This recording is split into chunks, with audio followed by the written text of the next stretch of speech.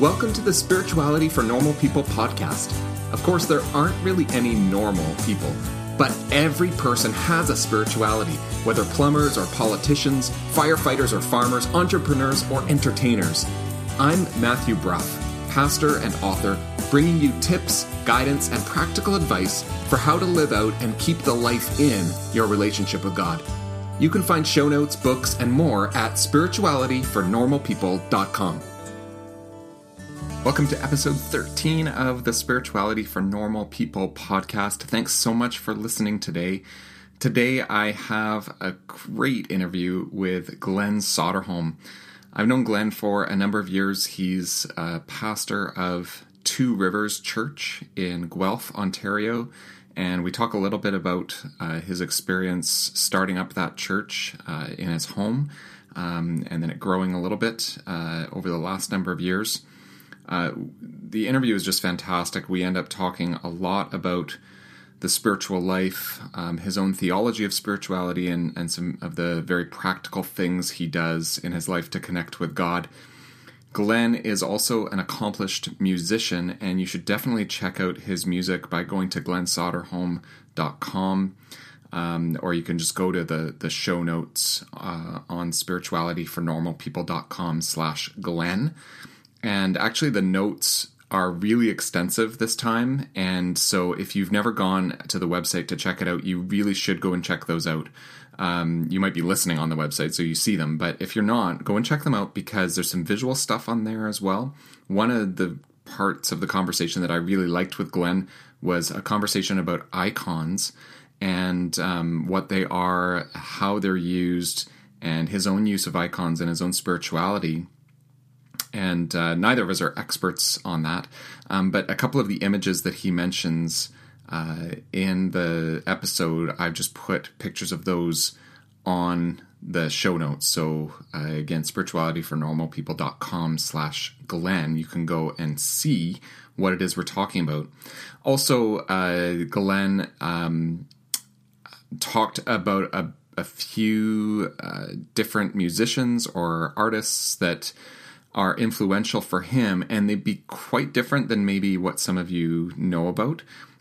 So a number of them in the classical music world, and we kind of talk a little bit about how we, both of us are enthusiastic about Bach and Palestrina. So you'll get to that in the interview, but if you want to listen to some clips or want a quick way to search for some of the musicians, composers that we were talking about in the interview, you can find that on the show notes page as well, and just scroll down, and I provided some links to some places on YouTube and other places online where you can find some of that music. So it might be good for you to go and check that out. Glenn also has an amazing way, as you'll hear, of remembering different quotes, and I tried to pull out a bunch of those and just put those in the show notes as well. So definitely go and check that all out on the website, and I think you'll really appreciate that. Just before we get into the interview, I did want to just let you know about a couple of updates for myself. I know I've talked about my books before on the podcast.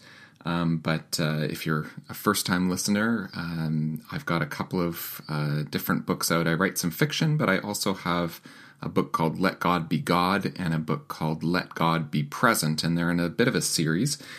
The paperbacks are now available for the second book, Let God Be Present. So I know lots of people prefer to have the paperback. The ebook's been available for a little while.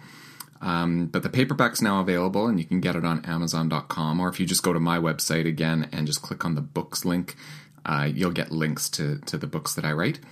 And I should let you know as well that at the end of June 2017, so if you're listening to this when these come out, at the end of June, the price on the ebooks of both books are going to be going up to $2.99, which still sounds really cheap, right? But right now they're 99 cents. So you can actually get those ebooks for 99 cents, and one of them is a very new book, and they've got lots of good reviews, so go and check them out. Even if you just go and look and just scroll down to the bottom, read some of the reviews and what people are saying about the books. So I've been thrilled to read those reviews and see that the books are helping people in their spiritual life, and people are finding them to be accessible, but also meaningful for them. So it kind of blows me away a little bit sometimes when I think about that. But yeah, if you're interested, you can get the ebook for 99 cents right now before the price goes up close to the end of June. So go and grab those. And, if you're on the fence about whether you really want to read them or not, or you're not sure you have time, now is a great time to just get the ebook, and it can sort of sit there until you have time to read it. And once you've read it, maybe you'd want a paperback copy or something like that. The paperback copy is fairly inexpensive as well. If you happen to be listening to this and you live in my hometown of Winnipeg, Manitoba, I actually do have some.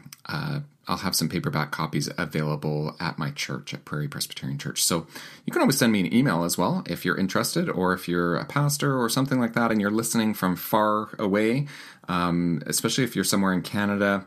If you're interested in getting some of my books, there's been some interest in wanting to use them for small groups or for Bible study or things like that. If you want more copies, I might be able to get you a deal, but there's no real way to do that easily, but yourself. But if you send me an email, you can contact me through the website.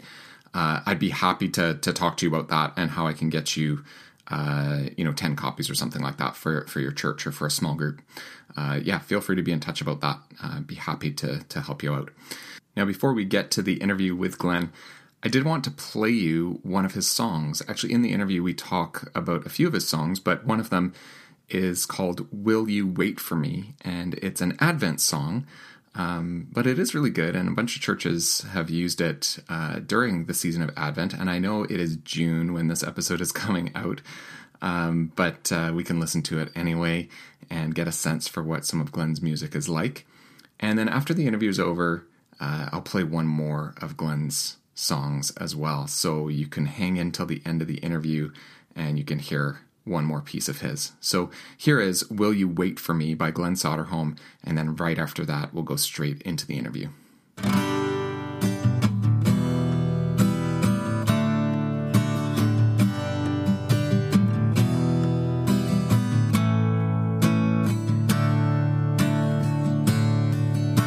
With Mary on the journey, will you wait for me?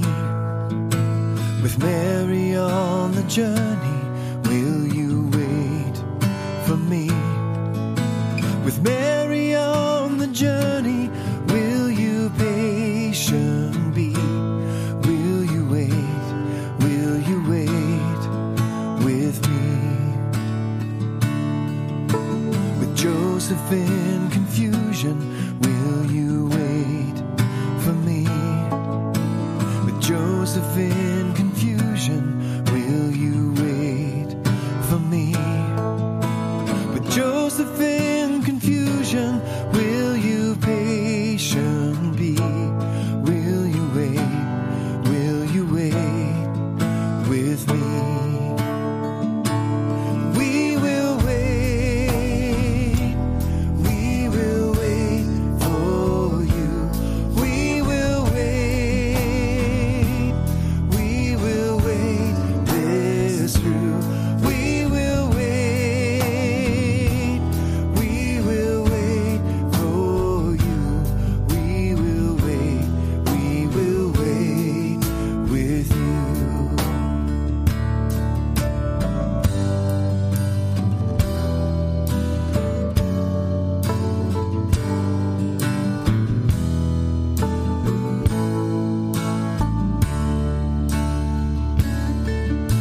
With Simeon and Anna, will you wait for me? With Simeon and Anna, will you wait for me? With Simeon and Anna, will you patient be? Will you wait? Will you wait with me? With John at the river, will you wait for me? With John at the river, will you wait for me? With John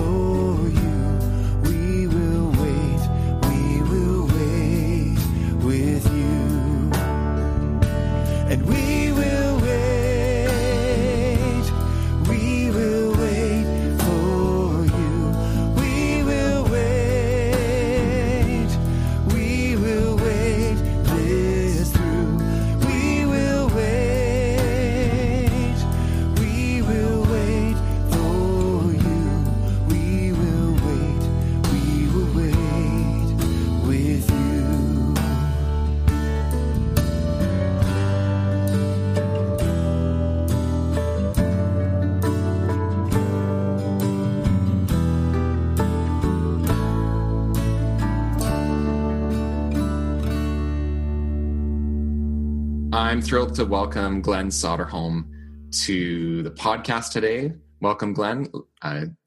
Thrilled to have you here. Thanks, Matt. It's good to see you again. Yeah, it's great to see you too.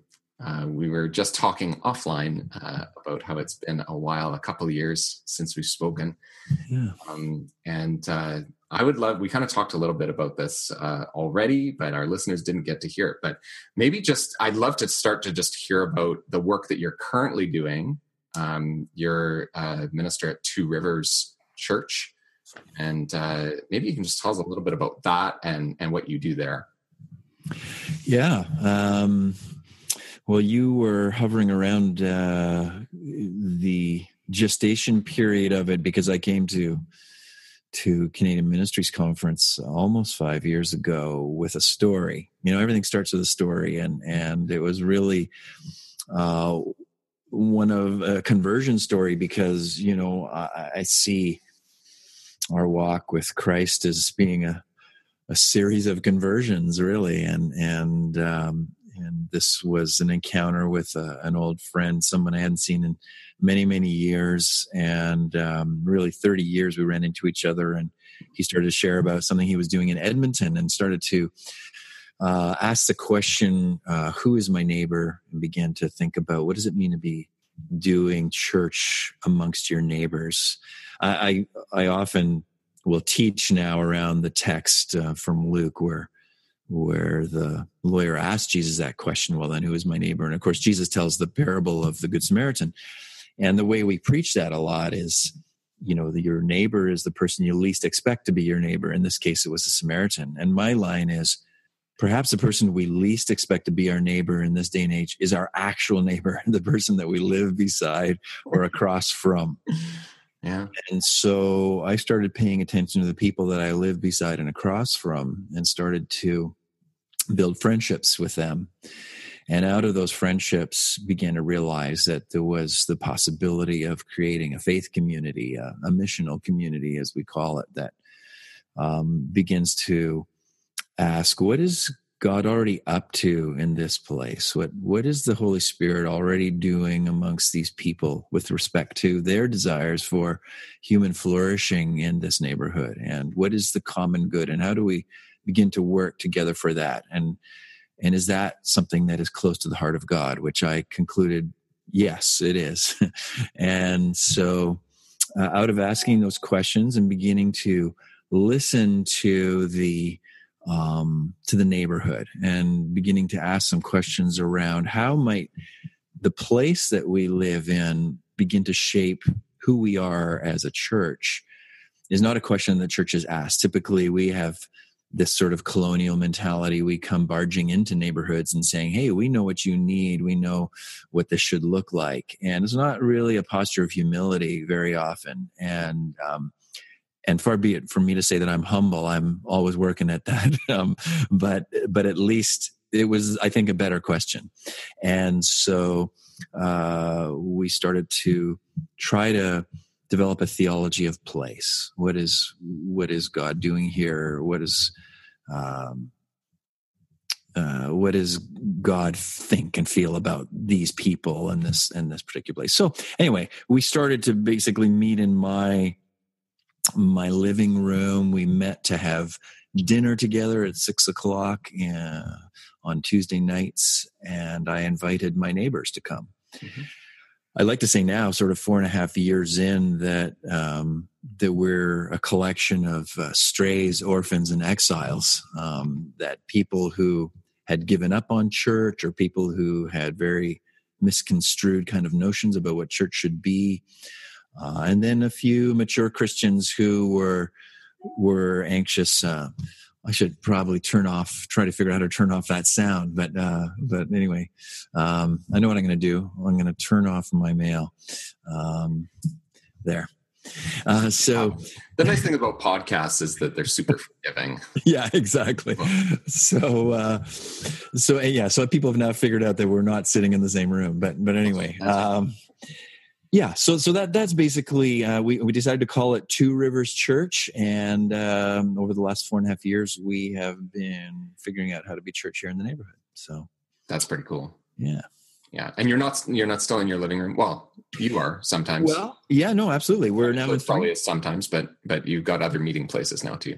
Well, we now have 3 living rooms going every week, every other week. And I lead one of them, and then I have leaders in the other 2. And then we also have worked a lot at meeting in neutral spaces or third spaces in the neighborhood. So in different cafes, we've got a group that's called Knit Happens, which meets in one cafe. We've got another cafe that we do our evening liturgies in. We are engaged with community gardens. We're just trying to inhabit the community that we've been placed within. That's pretty cool. This podcast is about spirituality, and I want to ask about your own personal, what you do, like but I'd also want to know maybe what you've learned through your work at Two Rivers about what needs to be attended to spiritually for people, or even for yourself, like, or how has your practice changed?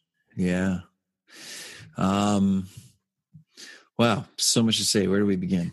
I guess that whenever I talk about spirituality, I always start with the idea that spirituality is a gift that comes to us from God, that God is the initiator in the spiritual life.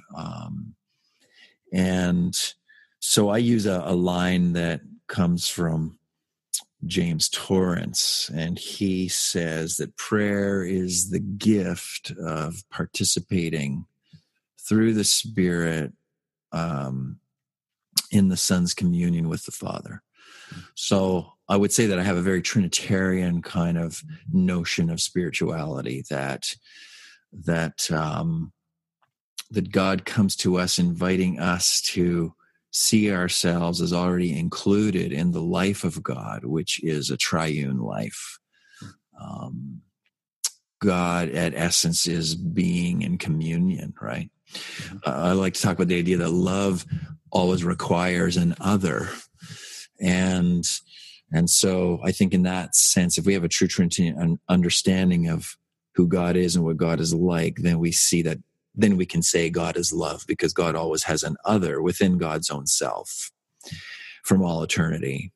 And so creation, I believe, kind of is the result of the overflow of God's life of love, God's internal life of love, and that spills into creation, and we get to participate now in that life. And so so I think that's kind of the foundation of spirituality, that we have always been, in one sense, sort of the object of God's own love. And so that's the starting place. Yeah. Well, how do you think, I'm kind of thinking about your reflection on Two Rivers and how it got started, and just sort of, seeing the neighbor as really the people right there next to you. Churches don't always necessarily start that way. I think more and more we're hearing about missional communities that maybe do, but sometimes there's sort of this strategy, like being strategic about who we're going to quote unquote reach, rather than like, it kind of seems like your notion of spirituality really connects well with the way you are in fact doing church. Because it's this idea of neighbor being whoever the other is, who is right there. Rather than I think selective about who you're targeting. Like it's terrible language, but it's used. Yeah. Well, I think the key word here is listening, right? And so if we've been included in the life of God, then how do we relate to what is going on in the life of God? And so if God is self-revealing, then we have to become, or we are given the opportunity to be attentive, right? To listen to. So it absolutely ties into a missional spirituality, because a missional spirituality is saying, how do we go out into God's world and be attentive? How do we listen to what God is doing? So I think that happens profoundly in one's inner life with God. The spirituality is about learning how to listen to what God is saying to you. Henry Nouwen once said something to the effect of that prayer is listening to God tell you that you're the beloved child. And I mean, that's been huge for me, because that's where it starts. I mean, you can see over my shoulder a picture of Rembrandt's Return of the Prodigal, and I have that in my little prayer corner there because there's icons, and that's my prayer corner, and I look at that, every morning, and I start by saying, I am the beloved child of God the Father, and then I say, I am the beloved friend of Jesus the Son, and then I say, I am the beloved temple of God the Holy Spirit. I am enfolded in the 3 in 1. That's the heart of my spirituality. I try and say that every day, several times a day. I teach other people to say it. I have to remind myself regularly that that's my identity. That's where my spirituality begins, is in that, the gift of that identity. And so listening to, I mean, I think that I've heard it said that our spirituality would be far better off by, telling ourselves more, like we need to talk to ourselves in healthy ways, right? And because there's so many voices, right? There's so many voices that are trying to persuade us, seduce us into a story, into a certain way of seeing the world, of seeing ourselves in it. And the consumer narrative, the sexual fulfillment narrative, the competition narrative, those are the stories that are competing for our attention. But we are in the Jesus narrative. We're in the story of what has happened to us in Christ. And so we've got to kind of find ways to listen to those truths, right? And so I find that that's a helpful way for me to reflect on my spirituality. Yeah. So you also mentioned icons in there, in passing. Good. Glenn's a fellow Presbyterian, so we'll jump on the icons and we can talk about that. But how have you found those useful, or? Well, I think in my even what are they for those who are maybe not familiar? Well, I think that my spirituality has grown out of a less abstracted spirituality into something that is also more kinesthetic and that draws in all my senses. So I think Presbyterians, since we raised the P word, have been famously, limited in so many ways to kind of a cognitive or intellectual kind of a spirituality, right? We go to church, it's like going to school, we're going to be sort of downloaded all the right information about what God is like and what we're supposed to do. But I think that a healthy spirituality begins to integrate all the senses and who we are as human beings.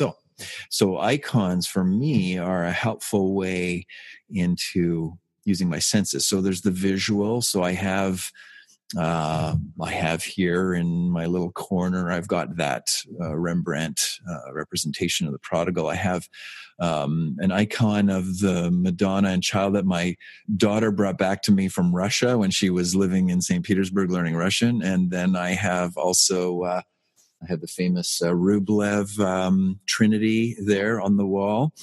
And then I have this amazing bronze sculpture that I found in Spain a bunch of years ago. My wife and I went there on a vacation, and we were celebrating anniversary. And sort of the little joke became, I'm going to find a religious icon to bring home with me. And I stumbled upon this phenomenal icon of Christ suspended in the pose of crucifixion off sort of this rock. It's kind of meant to be Golgotha, I guess. And it's a powerful piece. In fact, we use it at Two Rivers. I bring it to our liturgies and put it sort of at the center of our liturgies. And of course, right now in Lent, it's something that is particularly powerful for me as I reflect on the crucifixion. So the thing that's important with respect to icons is that is the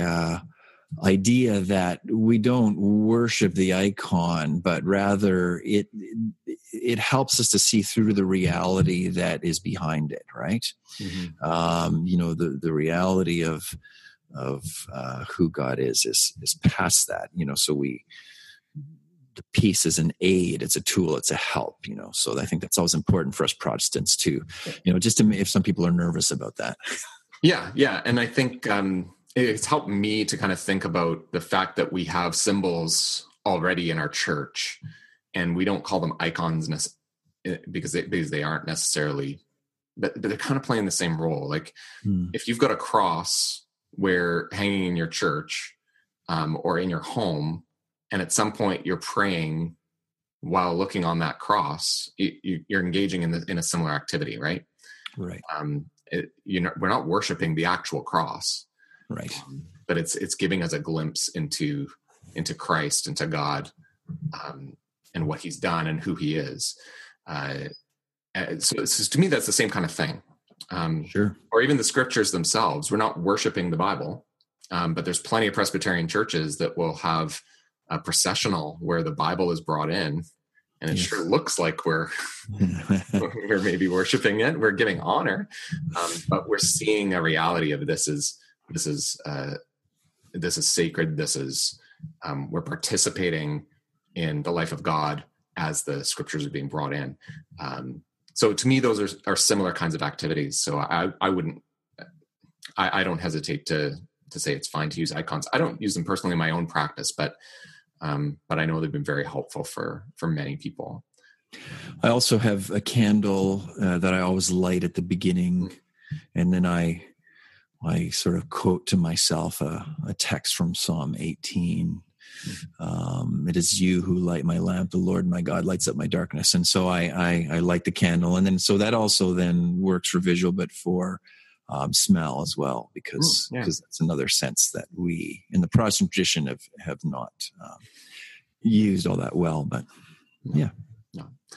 Now, do you have a certain time like that you said, hopefully daily? Yeah. By the way, when you asked me to do this, I remember that I vowed to myself I wanted to say at the beginning of this thing is like, I am not setting myself up here as speaking of icons, as the paragon of spirituality. Like I wrestle and struggle like everybody else with trying to be consistent in this spiritual life.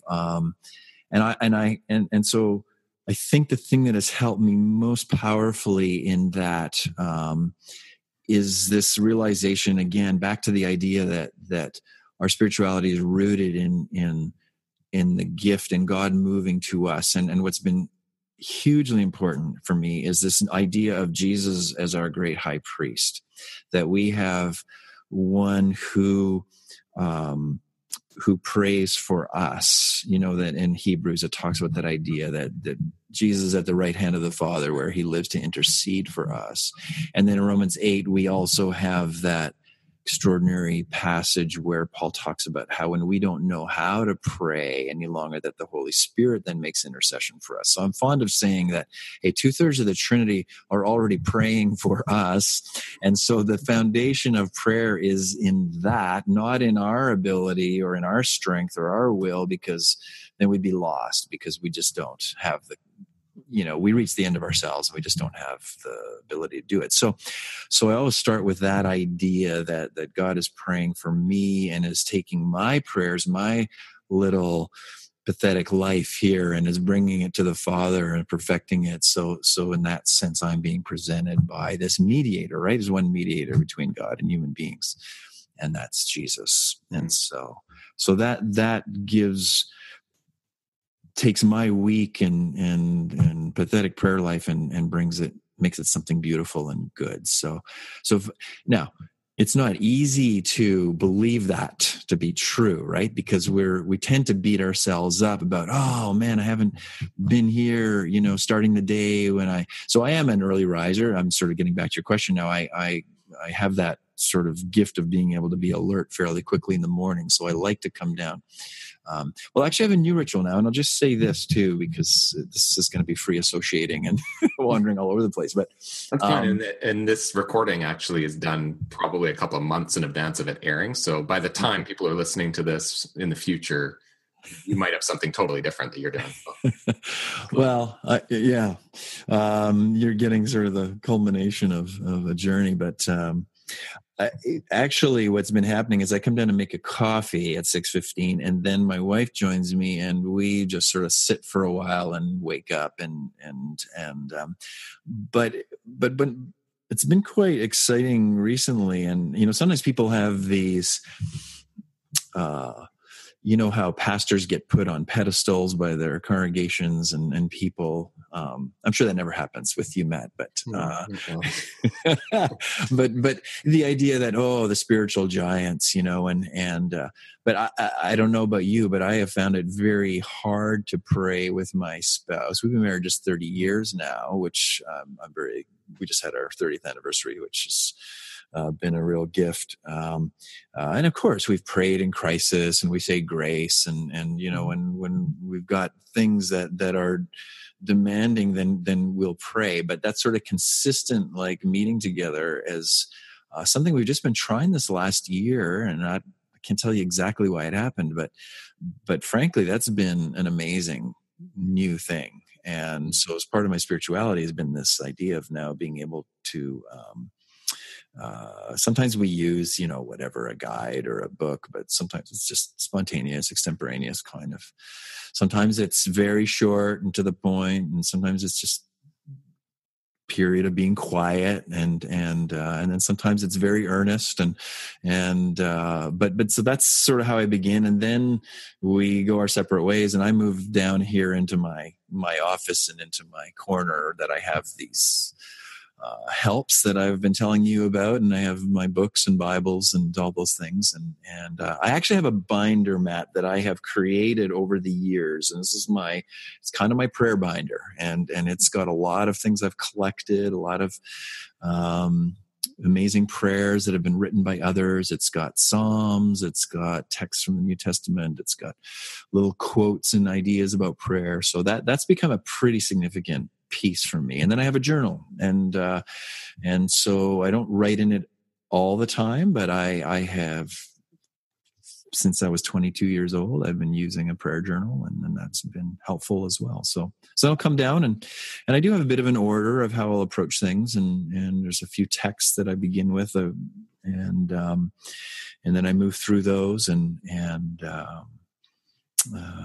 yeah, so that's just been something that's kind of cultivated and come to me as I've experimented with things over the years. Mm-hmm, mm-hmm. I think it's also is really encouraging, I think, for me and for others, I think, to hear and to know, okay, this is sometimes a struggle. This isn't always worked out. I know for me, there are weeks where, okay, what's wrong this week? Oh, right, I haven't prayed or read scripture at all.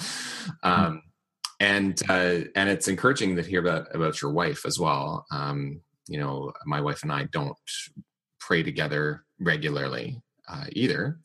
But yeah, again, so there's meal times and grace, and then we do our kind of separate things. And I think as well, I want to stress to people over and over again, there isn't really right and wrong here, right? Sure. So the hope is that anything that might be said or shared might spark something for someone and think, oh, I hadn't thought about it that way, or that might be something that I might want to try because I've been having a tough time in my relationship with God, or I haven't really found a good practice or a way to enter into that relationship. And so that's the hope here, is that maybe there's something that can be useful or helpful to others. Yeah, and I think that you asked a question about what's in my routine or so on, and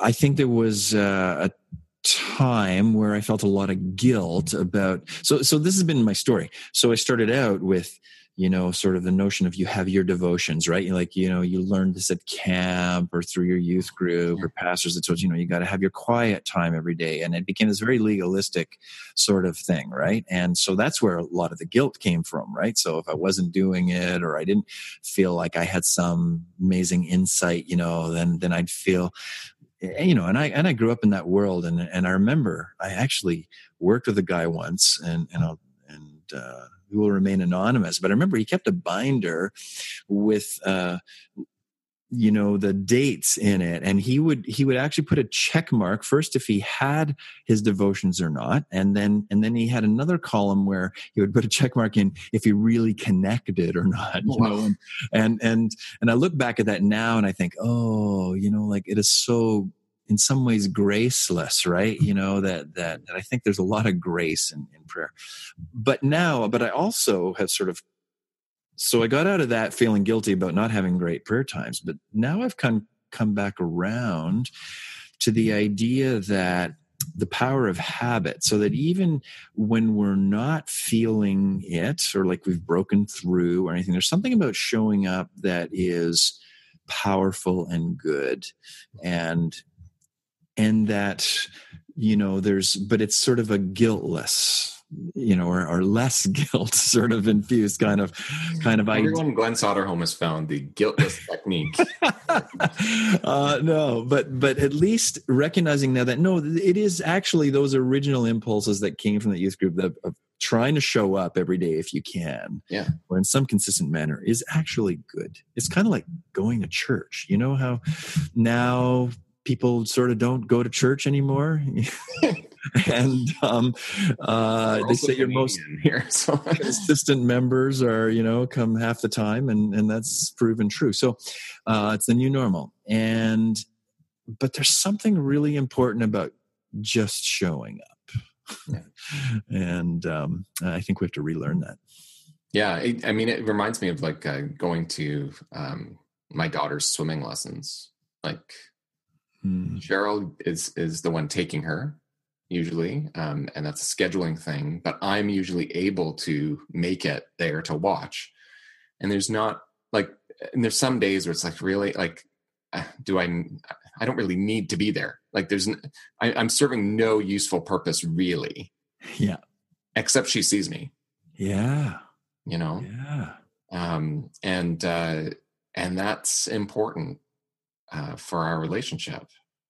And I think like maybe as well, when we show up, and it's not about God keeping track of that, right? Like, right. Each individual, it's not like God is putting check marks in a notebook. Yeah. But it's sort of this sense of you show up and I might not feel anything in any given time, or I might not feel like I've really done anything or connected in any way, but I've been seen. Yeah. And loved. I mean, I think there's this quote from Julian of Norwich that I love, and she says that prayer is not overcoming God's reluctance; it is laying hold of God's willingness. Isn't that a great line? Like, that's awesome. Yeah, because we tend to think we've got to persuade God to sort of, hey, I'm here. You'll like me now, right? I showed up, but that's not it. God actually is pursuing us, that sense in which God longs for that connection. And so like if anyone's listening to this podcast in Guelph, which is where Glenn is, you're going to want to go hang out with him because he has this great way. Glenn, you have this great way of just like, oh, and here's this random quote from like, I wish I could do that. Like, that's not my gift to just sort of like remember this. Here's this perfect thing. This wonderful nugget. Like, you should just be the guest every week. Like, we should just have a meeting every week, and you're kind. Just give me these wisdom nuggets. It's really good. My other guests are great too, so it's fine. Yeah. I'm cognizant of time, and I want to get to a couple of other things because I mentioned I will mention in the intro, because the intro is recorded later, that you're a musician, a great musician, and I've had the pleasure of being at a bunch of concerts and listened to your music. And so I want to talk to you a little bit about music and the role of music in spirituality or spiritual practice, and maybe just sort of any core themes that come out or that you've observed of your own music, I guess. Of course, you mentioned one already with Jesus being the high priest, and I know that's one of your songs. That's just one of my favorite songs of yours, actually. Oh. So that I love that one, but I'd love to hear a little bit about how you think about music. Maybe it's just part of art. Yeah.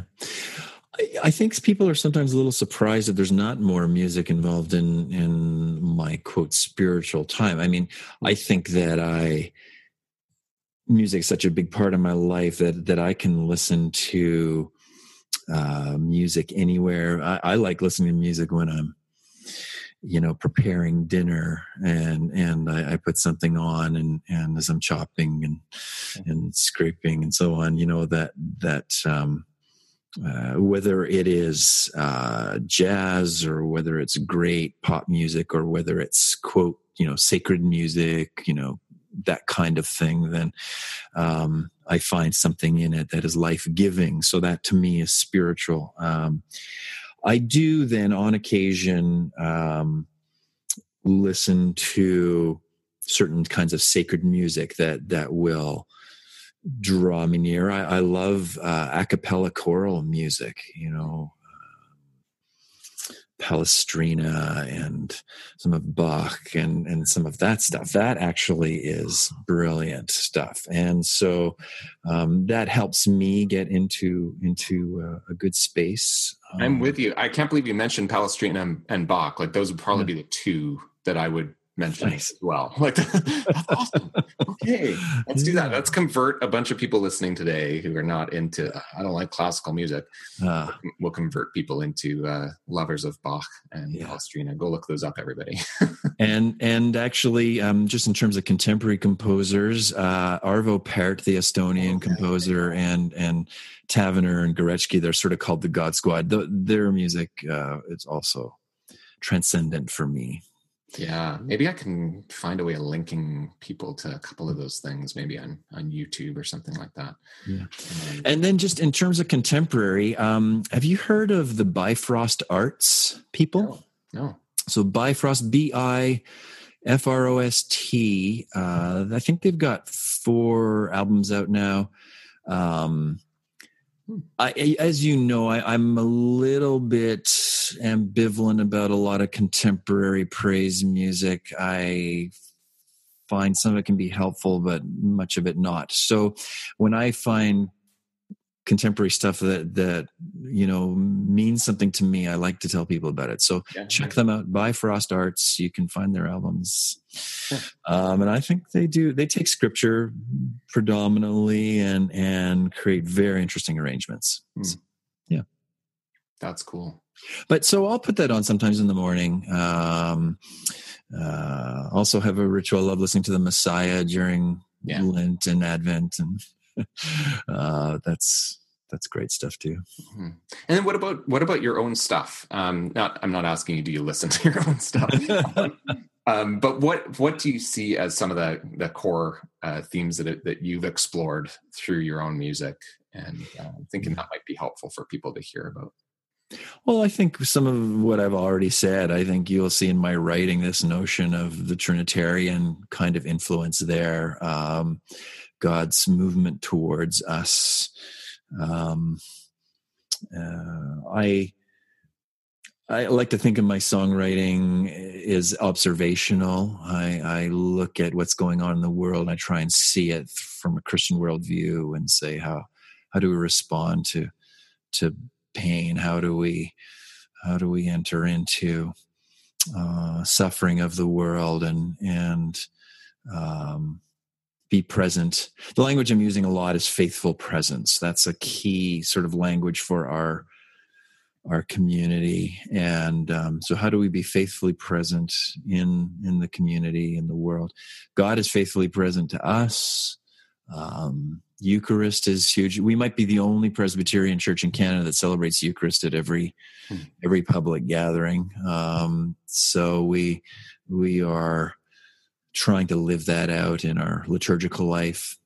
And then out of that, how do we be faithfully present to each other as covenant partners in our mission? And then how to be faithfully present to our neighbors and strangers and enemies. That's, something Jesus calls us to as well, which is not easy, but yeah. As well, like I know I found there's certain songs that our congregation have sung and continue to come back to, songs of yours. And I know there's other congregations as well that have found a bunch of your music very helpful in worship life. Thanks. And so we've really appreciated that. I'm thinking of titles, things like every now and again we will sing "All Is Made Well." Ooh, wow. It's a great one. And often that is just done, maybe a few singers will do it and not necessarily whole congregation. Yeah. But then we'll do "May the Peace of Christ Be With You," which I think is really great and can even be a teaching song. And I know that's been used in lots of other congregations as well. But there are... Not to Us has been fairly well used as well. And then an Advent song I wrote called "Will You Wait for Me?" So that one's we've used that as well in Advent and not in Advent too. But that's a great song. We're sometimes tempted to write extra verses to it. Characters, because it follows through different characters in the Advent in the lead up to Jesus' birth. It does, and it's very good. So we're thinking, how else? It's a great tune. Can we just use this with another biblical character and write verse? So we'll send them to you if we do that. Yeah. Matt, I was going to mention one thing too that I think has been key in terms of my own spiritual life. That again, I was sort of hesitant about mentioning it because it has all the potential to feel like sort of a pride thing. But anyways, I'm just going to venture it out there. But I have been... we will judge you appropriately. Okay, thanks. Well, I've been working fairly hard at memorizing scripture and Psalms in particular. So I heard Marva Dunn speak somewhere once, and she was talking about how she swam a lot. She's had a lot of physical challenges in her life. And she decided to start memorizing Psalms, and on every lap, it's kind of like a rosary almost, that she would go through the psalm in her head as she swam. And so I was really taken with this. This is a long time ago now. And now I like to play golf. So I decided that I was going to create a golf rosary. So that I would memorize 18 Psalms and have one for each hole of the course. So that as I'm moving my way, from shot to shot, and that could often be a long time, then I would sort of try to make good use of that walking time and reflect on scripture. And then of course I have one friend who's quite a wag, and he knew about this. And if I hit a particularly bad shot into the woods, he'd go, "Hey, Soderholm, what psalm are you quoting now?" And sort of the idea of Psalms of imprecation were useful at that point. But so anyways, I decided I'd say it because, I remember, this comes back to this whole legalistic sort of guilt, memorizing verses in Sunday school kind of thing, right? But I think now that I look back, I'm actually very grateful for some of that stuff in my childhood, because I think there was this notion that, that whole "I've hidden your word in my heart so that I might not sin against you" kind of idea. And so I will often move out of my office here in home, and I'll walk downtown. But it's an 8-minute walk to the heart of my neighborhood in the downtown of Guelph, and I will kind of just go over stuff, and remind myself of these texts, and I think it has been powerful for me in terms of even an active spirituality. So I'm walking through the neighborhood, through the downtown, and I'm thinking about these texts and trying to see how they connect. Eugene Peterson says this amazing line. He says, "The energy of reconciliation is the dynamo at the center of the universe."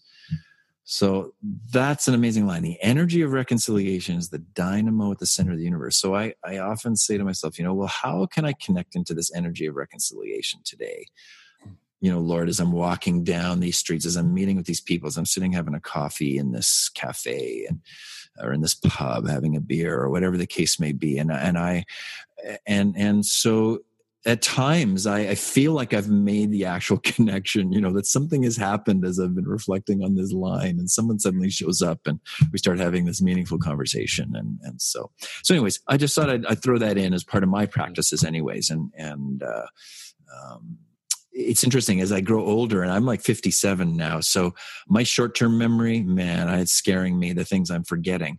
But the stuff that have actually popped into my long-term memory, these texts, actually stay with me. It's been quite extraordinary. So if anyone's feeling like old and they're saying, "Oh, I can't do that anymore," no, actually you can. It's there's techniques and things you can learn, but yeah. Mm-hmm, mm-hmm. That's actually come up surprisingly frequently, the memorizing of scripture. So maybe it's getting a resurgence, coming back, and it kind of faded from church for a while as we're not gonna make our kids do that. And I don't think we should be making our kids do it to the extent that it once was. But I think knowing by heart, and kind of, I like to think of it as knowing by heart. I don't do a lot of memorizing, but it connects to that, having the word in your heart, right? Yeah. And I think that's a great thing. And we think of things that we may have learned, the Lord's Prayer or a creed, or many people know the 23rd Psalm, often in older language, and those things will come back to us. And the number of people that I've visited as a pastor at the end of life who connect with those words, or as they hear those words spoken, are able to repeat one or two words. And there's something going on for them. I wouldn't want people to lose that. So I think that is important to bring that up, and certainly not as a way of, showing that we are more spiritual than others who are not doing that, but to encourage people to try that and to have some texts that they're able to know by heart. I think it's really good. So and it kind of works well, I think, with public spirituality too, in the sense that praying together as community.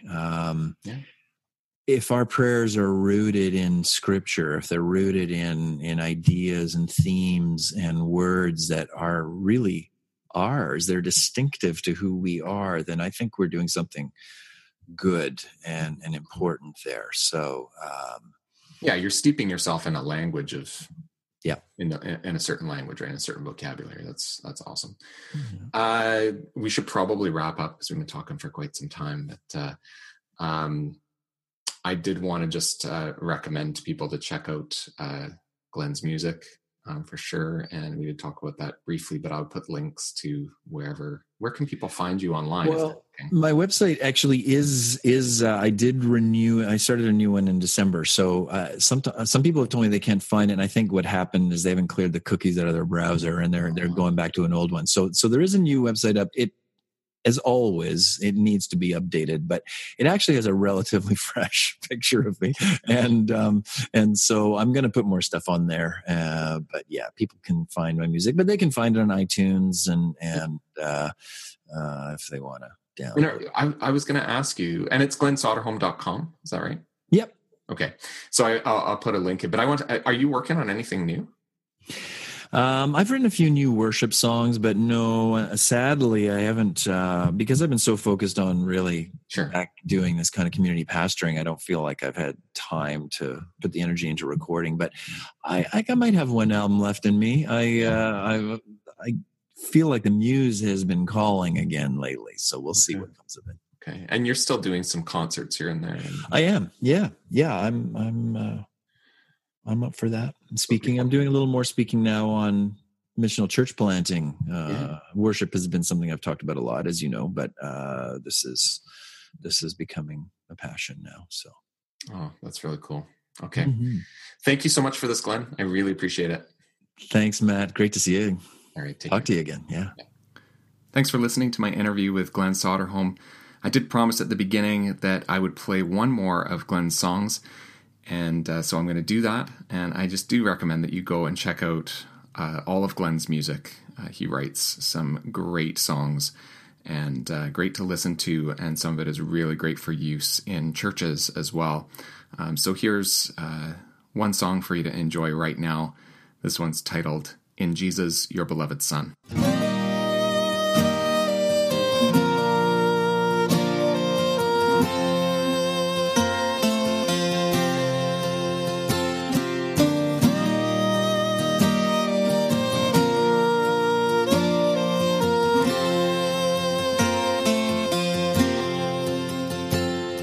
From dark and cramped quarters to the large open space, you take us so gently and set us in place. Your eternal dream for this whole human race. In Jesus, your beloved Son. From small-minded notions to the truth that sets free, your spirit leads onward to full dignity. You name us included and wait faithfully in Jesus, your beloved Son.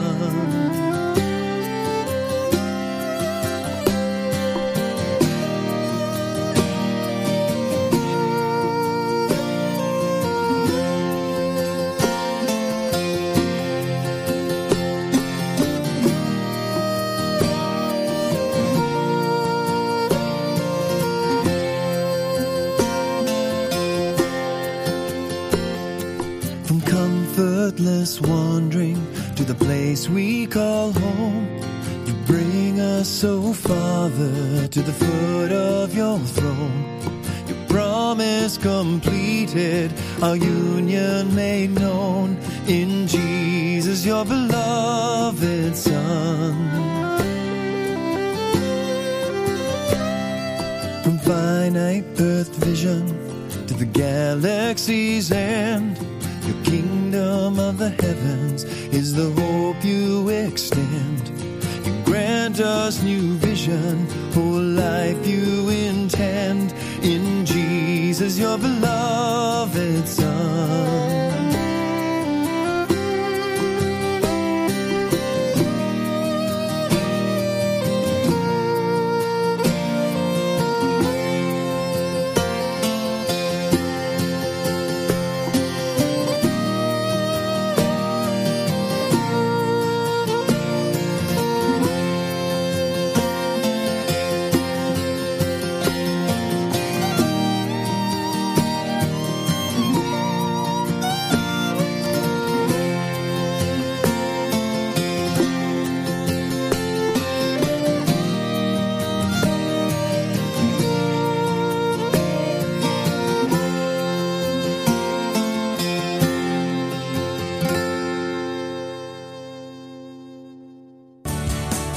I hope you found today's episode helpful. Don't forget to check out the show notes at spiritualityfornormalpeople.com. There you can sign up to get the free short guide called 6 Tips to Get Consistent in Connecting with God. And when you do that, you'll also get the latest updates and news from the blog, plus book announcements and anything else I may be working on. So head over to spiritualityfornormalpeople.com and sign up.